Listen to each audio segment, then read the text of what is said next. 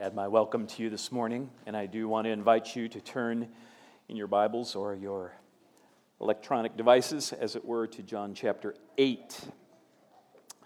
John chapter 8. Of all the best-selling books that of the year 2006, perhaps the most surprising was Bart Ehrman's book, or Ehrman, I'm not sure exactly how you say his name, his book entitled Misquoting Jesus, the story behind who changed the Bible and why.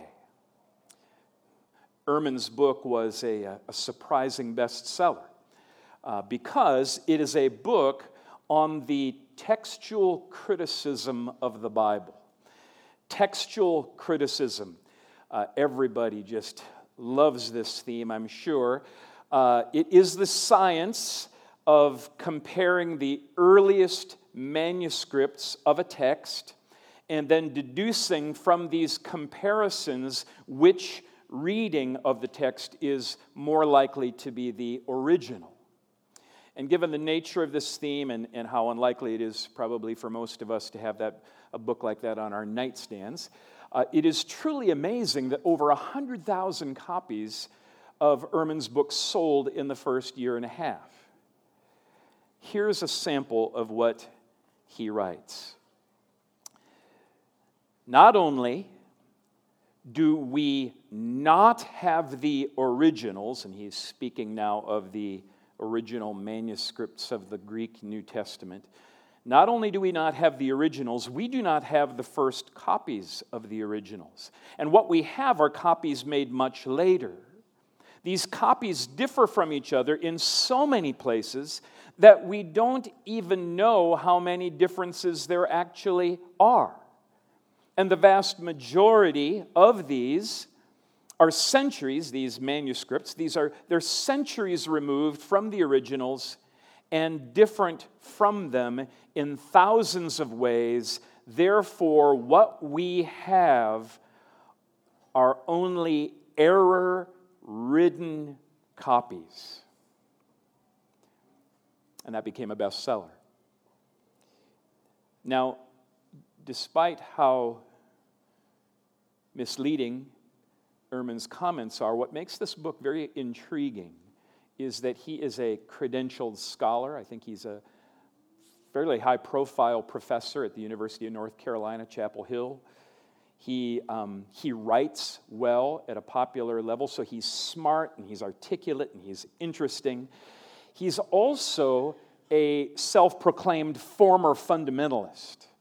Ehrman professes to have had a born-again experience in high school, and then he attended Moody Bible Institute, and then Wheaton College, and then Princeton Seminary.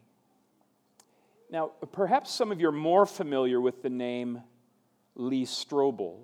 Strobel's a Christian apologist. He's written popular works that defend the authority of Scripture and defend the person of Christ. Well-known book, The Case for Christ.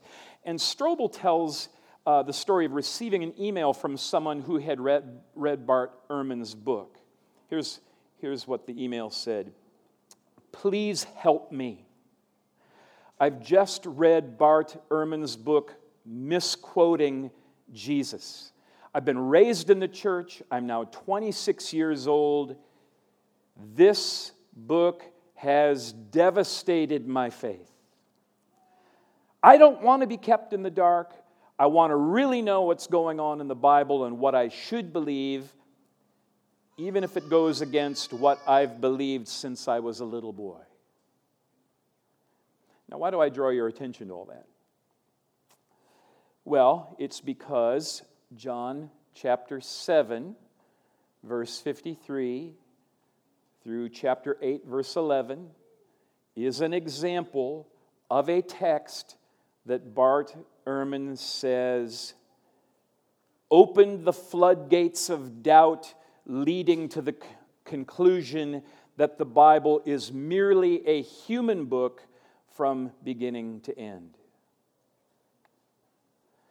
So if you look at your Bible, and unless it's a King James version of the New Testament, you're going to notice that at the end of John chapter 7, verse 52, there are brackets and there are the words, "The earliest manuscripts do not include John chapter 7, verse 53 through chapter 8, verse 11.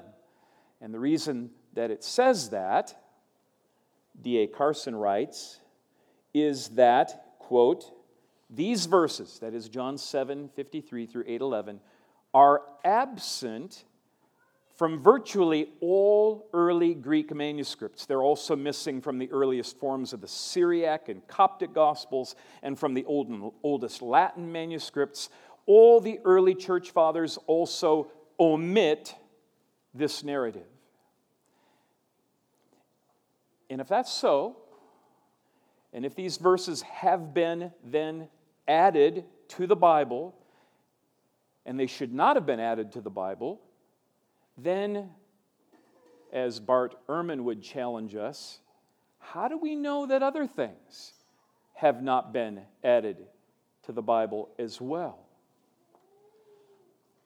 And loved ones, scholars today, including Bart Ehrman, know that there are over 5,800 Greek manuscripts of the New Testament. So when text critics sit down to determine what the original text actually said, they've got thousands of texts from different places and different types and different forms, and dating all the way back, contrary to what Ehrman says, to just decades from the original writing, from which to determine the original wording.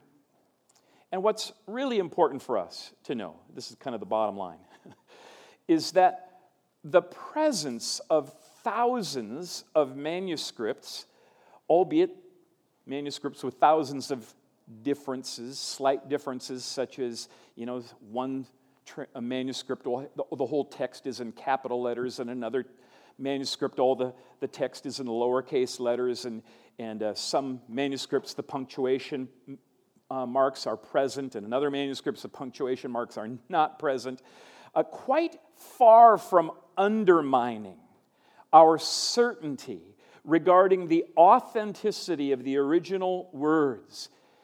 This reality of thousands of manuscripts rather confirms and makes even more certain our assurance that what we have in our hands, on our laps, is the most genuine, the most authentic, and the most remarkably preserved piece of literature on the planet that has ever existed.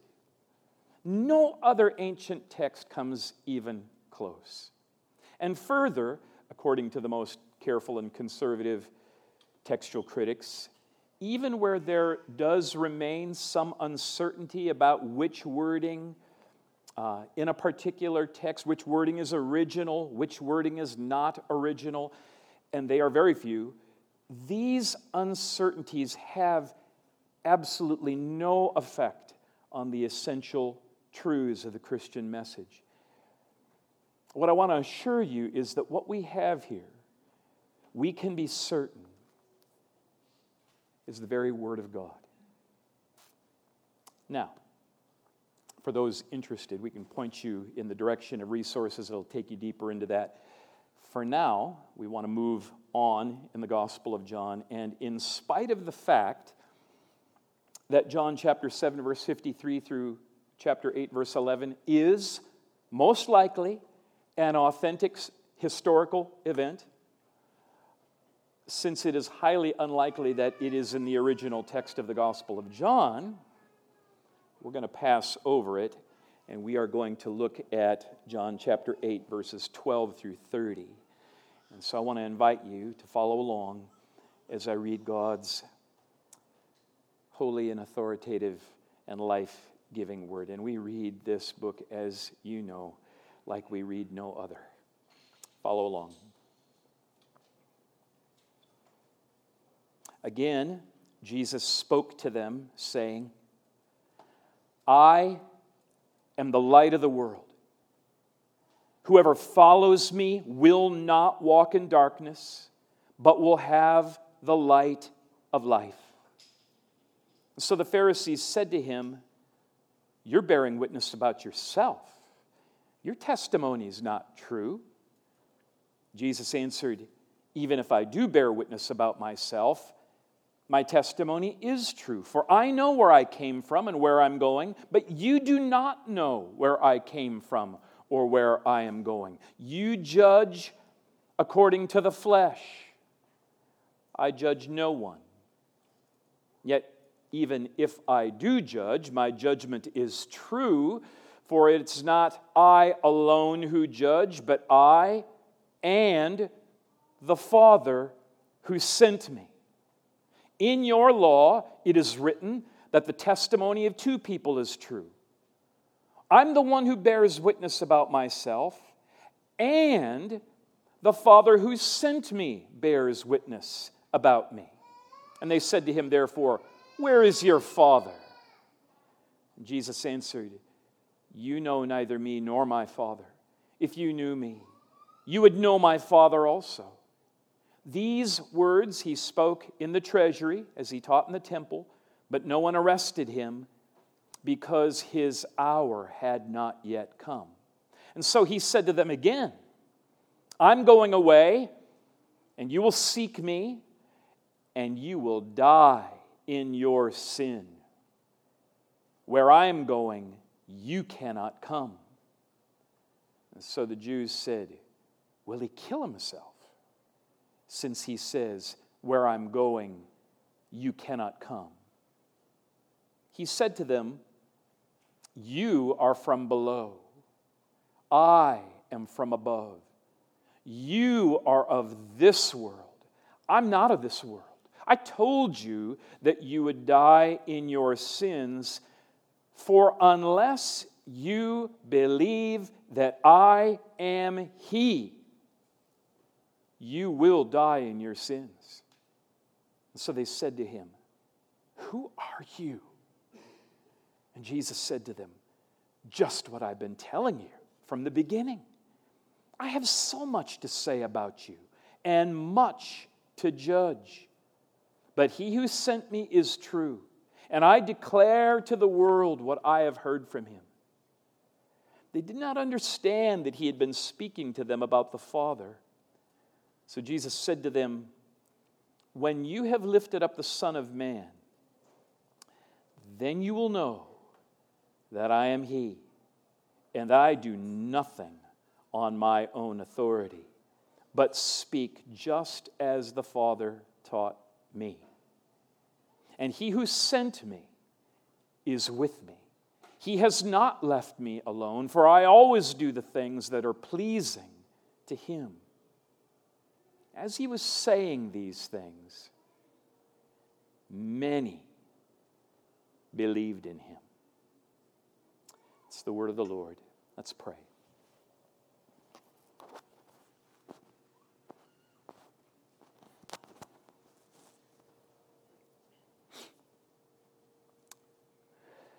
Spirit of God, open our eyes. We're depending on you to open our eyes, to open our hearts, so that we might see the glory of Jesus. We might feel the reality of the glory of Jesus, that it would capture us so deeply and so fully that our hearts, our lives, our souls would be overwhelmingly satisfied in all that Jesus is, all that He is, all that you are, Lord Jesus. So come, Holy Spirit, and accomplish this work of bringing honor and glory to the Son of God, to the Father, and to transforming our lives for your sake. In Jesus' name we pray. Amen. For probably many of us who've been born and raised in our kind of a Christian subculture, if you will, there's an attractive notion that says, you probably have heard it maybe articulated different ways, we don't need doctrine, we just need Jesus.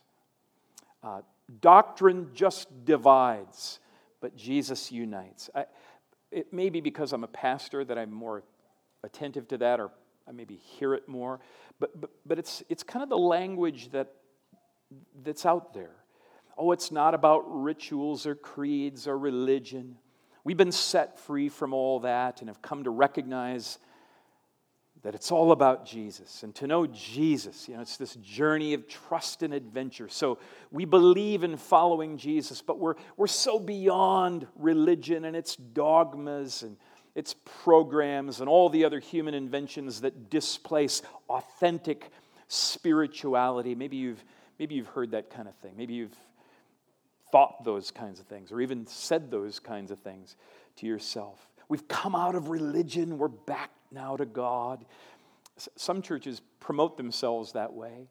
And so it's a popular notion that a genuine spiritual relationship with Jesus doesn't have all this baggage of organization or official leadership like even pastors or perhaps especially theology. Theology, it just sort of clogs up your head and clogs up your heart, kind of like plaque in your arteries, keeping you from the reality and authentically knowing and worshiping God. My hope is that when you come across that kind of notion, you'd be discerning enough to say, yeah, I can see some truth in that, but just wait a minute. Wait a minute. And my aim then in this sermon, as well as the aim of this text, I believe, is to persuade us that unless, and listen carefully, unless you believe certain particular truth, unless you believe specific propositional realities, listen, you will die in your sins. The main point of this passage is summed up in John chapter 8, verse 24, when Jesus says, unless you believe that I am He, you will die in your sins. Unless you believe that I am He, you will die in your sins. So, loved ones, here's the thing. There are specific, particular things that we must believe, or else we will die, we will perish unforgiven, unjustified, condemned in our sins. Unless you believe that I am He, says Jesus, you will die in your sins. And so there's a lot of gravity to this text. A pretty intense situation going on here. And what is it then that we must believe? What does it mean when Jesus says you must believe that I am He? According to John 8:58, Jesus says, truly, truly, I say to you, before Abraham was, I am. So certainly one truth that's necessary to believe is that Jesus is God. He is I am. Jesus and the Father are one. But in John 8, verse 24, Jesus is referring to something else and to something more. Unless you believe that I am He, you will die in your sins. What does that mean? How is believing that Jesus is He different than believing that Jesus is I am? And I am He is different than simply I am, in the sense that I am He is a reference to the truth that Jesus is the Messiah. This was a very crucial, central part of the conflict between Jesus and the Pharisees. I am He is a reference to Jesus as the personal fulfillment of all the expectations of the Jewish people. And therefore, it's not like one over against the other. It's necessary to believe, to accept, to embrace the truth that Jesus is I am, that He is God, to believe in the incarnation. However, in the context of John 8, verses 12 to 30, Jesus is referring specifically and particularly to the necessity of believing in Him as the fulfillment of the entire Old Testament expectation regarding the Messiah. As the Scripture has said, Jesus is the fulfillment of the hope and the expectation of all that this feast of tabernacles looked forward to. And therefore, Jesus embodies thousands of years of doctrinal expectation. Certainly, Jesus is the I am who I am of Genesis 3:14, or Exodus 3:14, excuse me. But He is more. The Messiah you've been waiting for, I am He. And therefore, John 8:24 is a statement that we all need to recognize and acknowledge and must inform the perspective, our perspective, and confront the spirit of the age in which we live. Namely, that there are certain specific, particular truths about Jesus as the Messiah that we must take hold of. We must embrace. We must believe, or else He's just nothing more than a mantra, right? Listen, here, this is the main thing, and here's why it's so important. A content-less Christ does not save.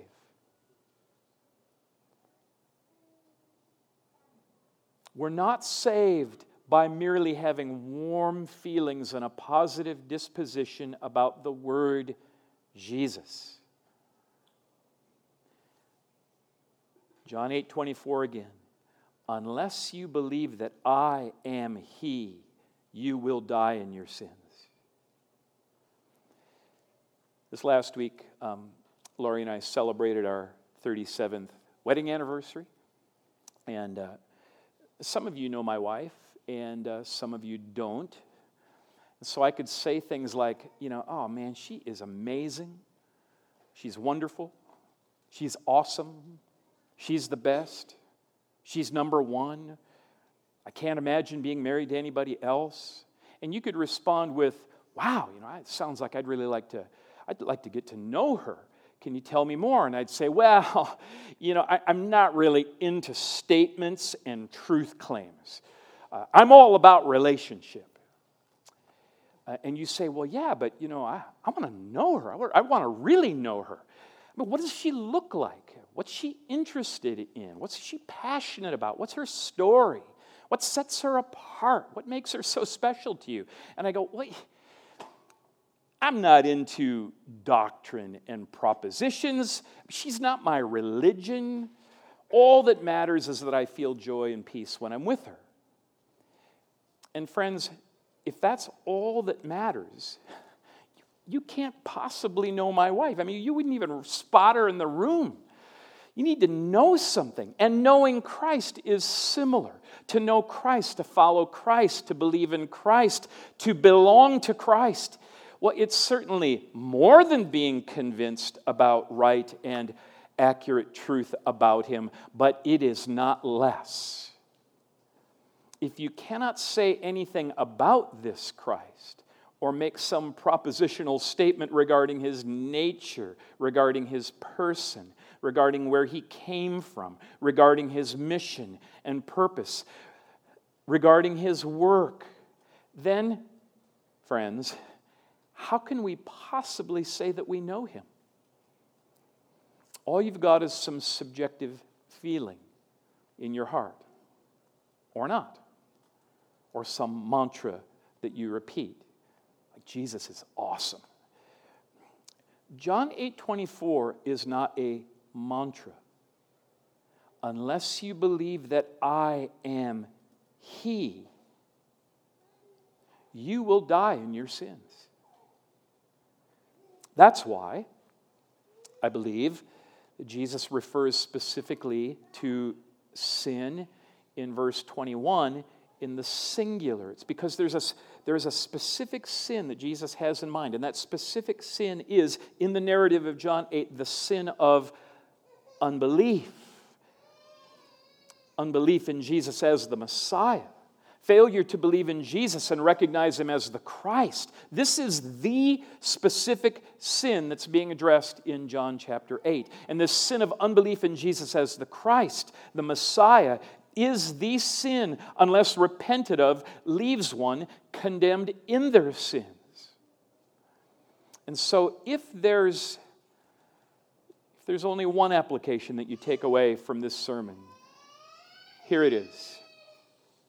We must not think that we can expect to simply cruise our way into heaven because we went to church now and then, or a lot, or we were nice, really nice, or things felt right, or didn't feel wrong. The central question on the last day will be, what have you done with this Jesus? This Jesus. And John 8, 12 to 30 tells us 4 things about this Jesus. 4 things we must recognize, 4 things we must trust, 4 things about Jesus of which we must take hold. And the first is this. First and most obvious is that Jesus is the light of the world. Ryan drew attention last couple weeks regarding the context here. The situation is the Jewish Feast of Tabernacles. It's the Feast of Booths, also known as the Festival of Water and Light. So notice again verse 12. Jesus spoke to them saying, I am the light of the world. Whoever follows me will not walk in darkness, but will have the light of life. This is a fulfillment of a long-held prophetic expectation that goes all the way back to Zechariah chapter 14, which said, a day is coming for the Lord. This is Zechariah 14. And there shall be a unique day which is known to the Lord, neither day nor night, but at evening time there shall be light. And on that day living waters shall flow out from Jerusalem, and the Lord will be king over all the earth.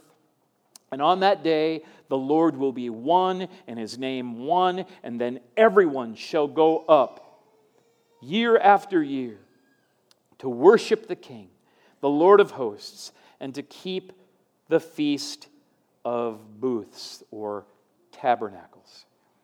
These statements are more than spiritual platitudes. They're more than metaphors, right? He's not claiming to be like light, kind of like the light of the world, or I can show you the light of the world, or I could teach you and explain something to you about the light of the world, or here, let me affirm the truth that you already know about the light of the world. What made Jesus' statement so audacious, so offensive, is that He's saying, I am the fulfillment of Zechariah 14. I am the light of the world. I am He. And if you follow this Jesus, you will not walk around in darkness or the fog of sin. You won't be wandering around saying, where am I? Where am I going? Why am I here? Is God for me? Does God have a plan or purpose for me? Am I forgiven? Is there any hope? What's going to happen to me on the last day? And as audacious and offensive as it was for some to hear Jesus' words, they did land effectually on many, and according to verse 30, it says, they believed. And for those who believed, the darkness lifted. And for those who believed, the rivers of living water began to flow. And the darkness will lift, and the living water will flow for you as well. Second thing we must accept and believe and trust about Jesus is that He was sent by the Father. In response to Jesus' claim to be the light of the world, the Pharisees, they aim to silence Him. Their aim is to condemn Him, and they aim to do so by appealing to the law. So in verse 13 it says, So the Pharisees said to him, "You're bearing witness about yourself. Therefore, your testimony is not true."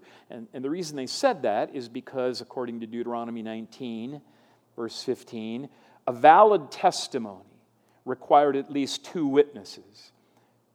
And the Pharisees are discounting Jesus' testimony regarding himself being the light of the world because there's nobody else around to corroborate what he's saying. There's no second witness. Okay, you can say that. Where's the other guy? And Jesus answered, "Even if I do bear witness about myself, my testimony is still true, for I know where I came from and where I'm going, but you do not know where I come from or where I'm going. You judge according to the flesh. I judge no one. And yet, even if I do judge, my judgment is true. It's true, for it's not I alone who judge, but I and the Father who sent me. In your law, it is written that the testimony of 2 people is true. I'm the one who bears witness about myself, and the Father who sent me bears witness about me." And they said to him, therefore, "Where is your Father?" And Jesus answered, You know neither me nor my Father. If you knew me, you'd know my Father also." And these words he spoke in the treasury as he taught in the temple, but no one arrested him because his hour had not yet come. So one of the most significant themes in the entire Gospel of John is this inseparable connection between God the Father and God the Son. Jesus is not just the way to the Father. Jesus and the Father are one. You cannot have the one without the other. Jesus and the Father receive the same worship. They share the same purpose. They give the same witness. They came from the same place. John Calvin writes, comments on this on John 8:19. God in Christ condescended to the mean condition of men, so as to stretch out His hand. So God's stretching out His hand in the very person of Jesus. And do not those who reject God when He thus approaches them deserve to be excluded from heaven? So if you're rejecting Jesus, you're rejecting God. Let us know that the same thing is spoken to us all, for whoever aspires to know God and does not begin with Christ must wander, as it were, in a labyrinth, like in a maze. It's not without good reason that Christ is called the image of the Father. And so there are many who go through this life wandering as in a labyrinth. It's like they're in a maze, trying to find their authentic self. And then when they think they've found their authentic self and peace with that, then they realize later that that's not so fulfilling after all. And then they move on to some other form of spirituality. And then that ends up being kind of vague and blurry. And then, they'll hit up Netflix and binge out on old reruns of Touched by an Angel just to kind of get this warm feeling that they used to have. And it's just one dead end upon another dead end upon another dead end. It's this maze, it's a labyrinth until they find Christ. Or perhaps more accurately, Christ finds you. Loved ones, none of us will ever find our way out of that maze until Jesus comes and takes us by the hand and says, "Let me show you the way. I'm the way. I and the Father are one." It's interesting, John highlights in verse 20 that all of this happened in the treasury. He does so, I believe, to point out that what happened here happened in a real busy place. A lot of traffic, lots of people. It was public. It wasn't private. It wasn't done in some corner out of the way where nobody knew what was going on. And what's significant about that is that though there were many in that place, in that moment, that wanted to take Jesus out right there, right then, John says his hour, the reason that they couldn't take him out at that moment was that his hour had not yet come. That is, everything is on God's timetable. Everything is according to God's providential plan. Everything's going according to the fulfillment of God's purpose. Just one more indication that Jesus and the Father are co-operating together in this mission. Jesus, God's representative, His image, His person, present. He is the light of the world, sent by the Father. Thirdly, Jesus is not of this world. According to verses 21 to 23, Jesus lays out this contrast between himself and the Jewish leaders. They're from below, Jesus is from above. And what Jesus is describing is this contrast between the realm of heaven, the realm of this fallen world, the values of heaven and the values of this fallen world, the perspective of heaven and the perspective of a fallen world. Look at verse 21 again. So he said to them, again, I'm going away, and you will seek me, and you will die in your sin. Where I'm going, you cannot come. And so the Jews said, will he kill himself? Since he says, where I'm going, you cannot come? Now, of course, they're a little off in their speculations going on here, but he was, in fact, referring to his laying down his own life. He said to them, you are from below, I am from above, you're of this world, I'm not of this world. And because of those different perspectives, they see things differently. In verse 12, Jesus says, whoever follows me. That sounds like an invitation, right? Follow me. Here he's saying, you're going to seek me, but then he says twice, where I'm going, you cannot come. Which is it? Come or don't come? Can or no can? One of the first steps in following Jesus is recognizing that he may not be who we thought he was. And we may not be the sort of people that we think we are.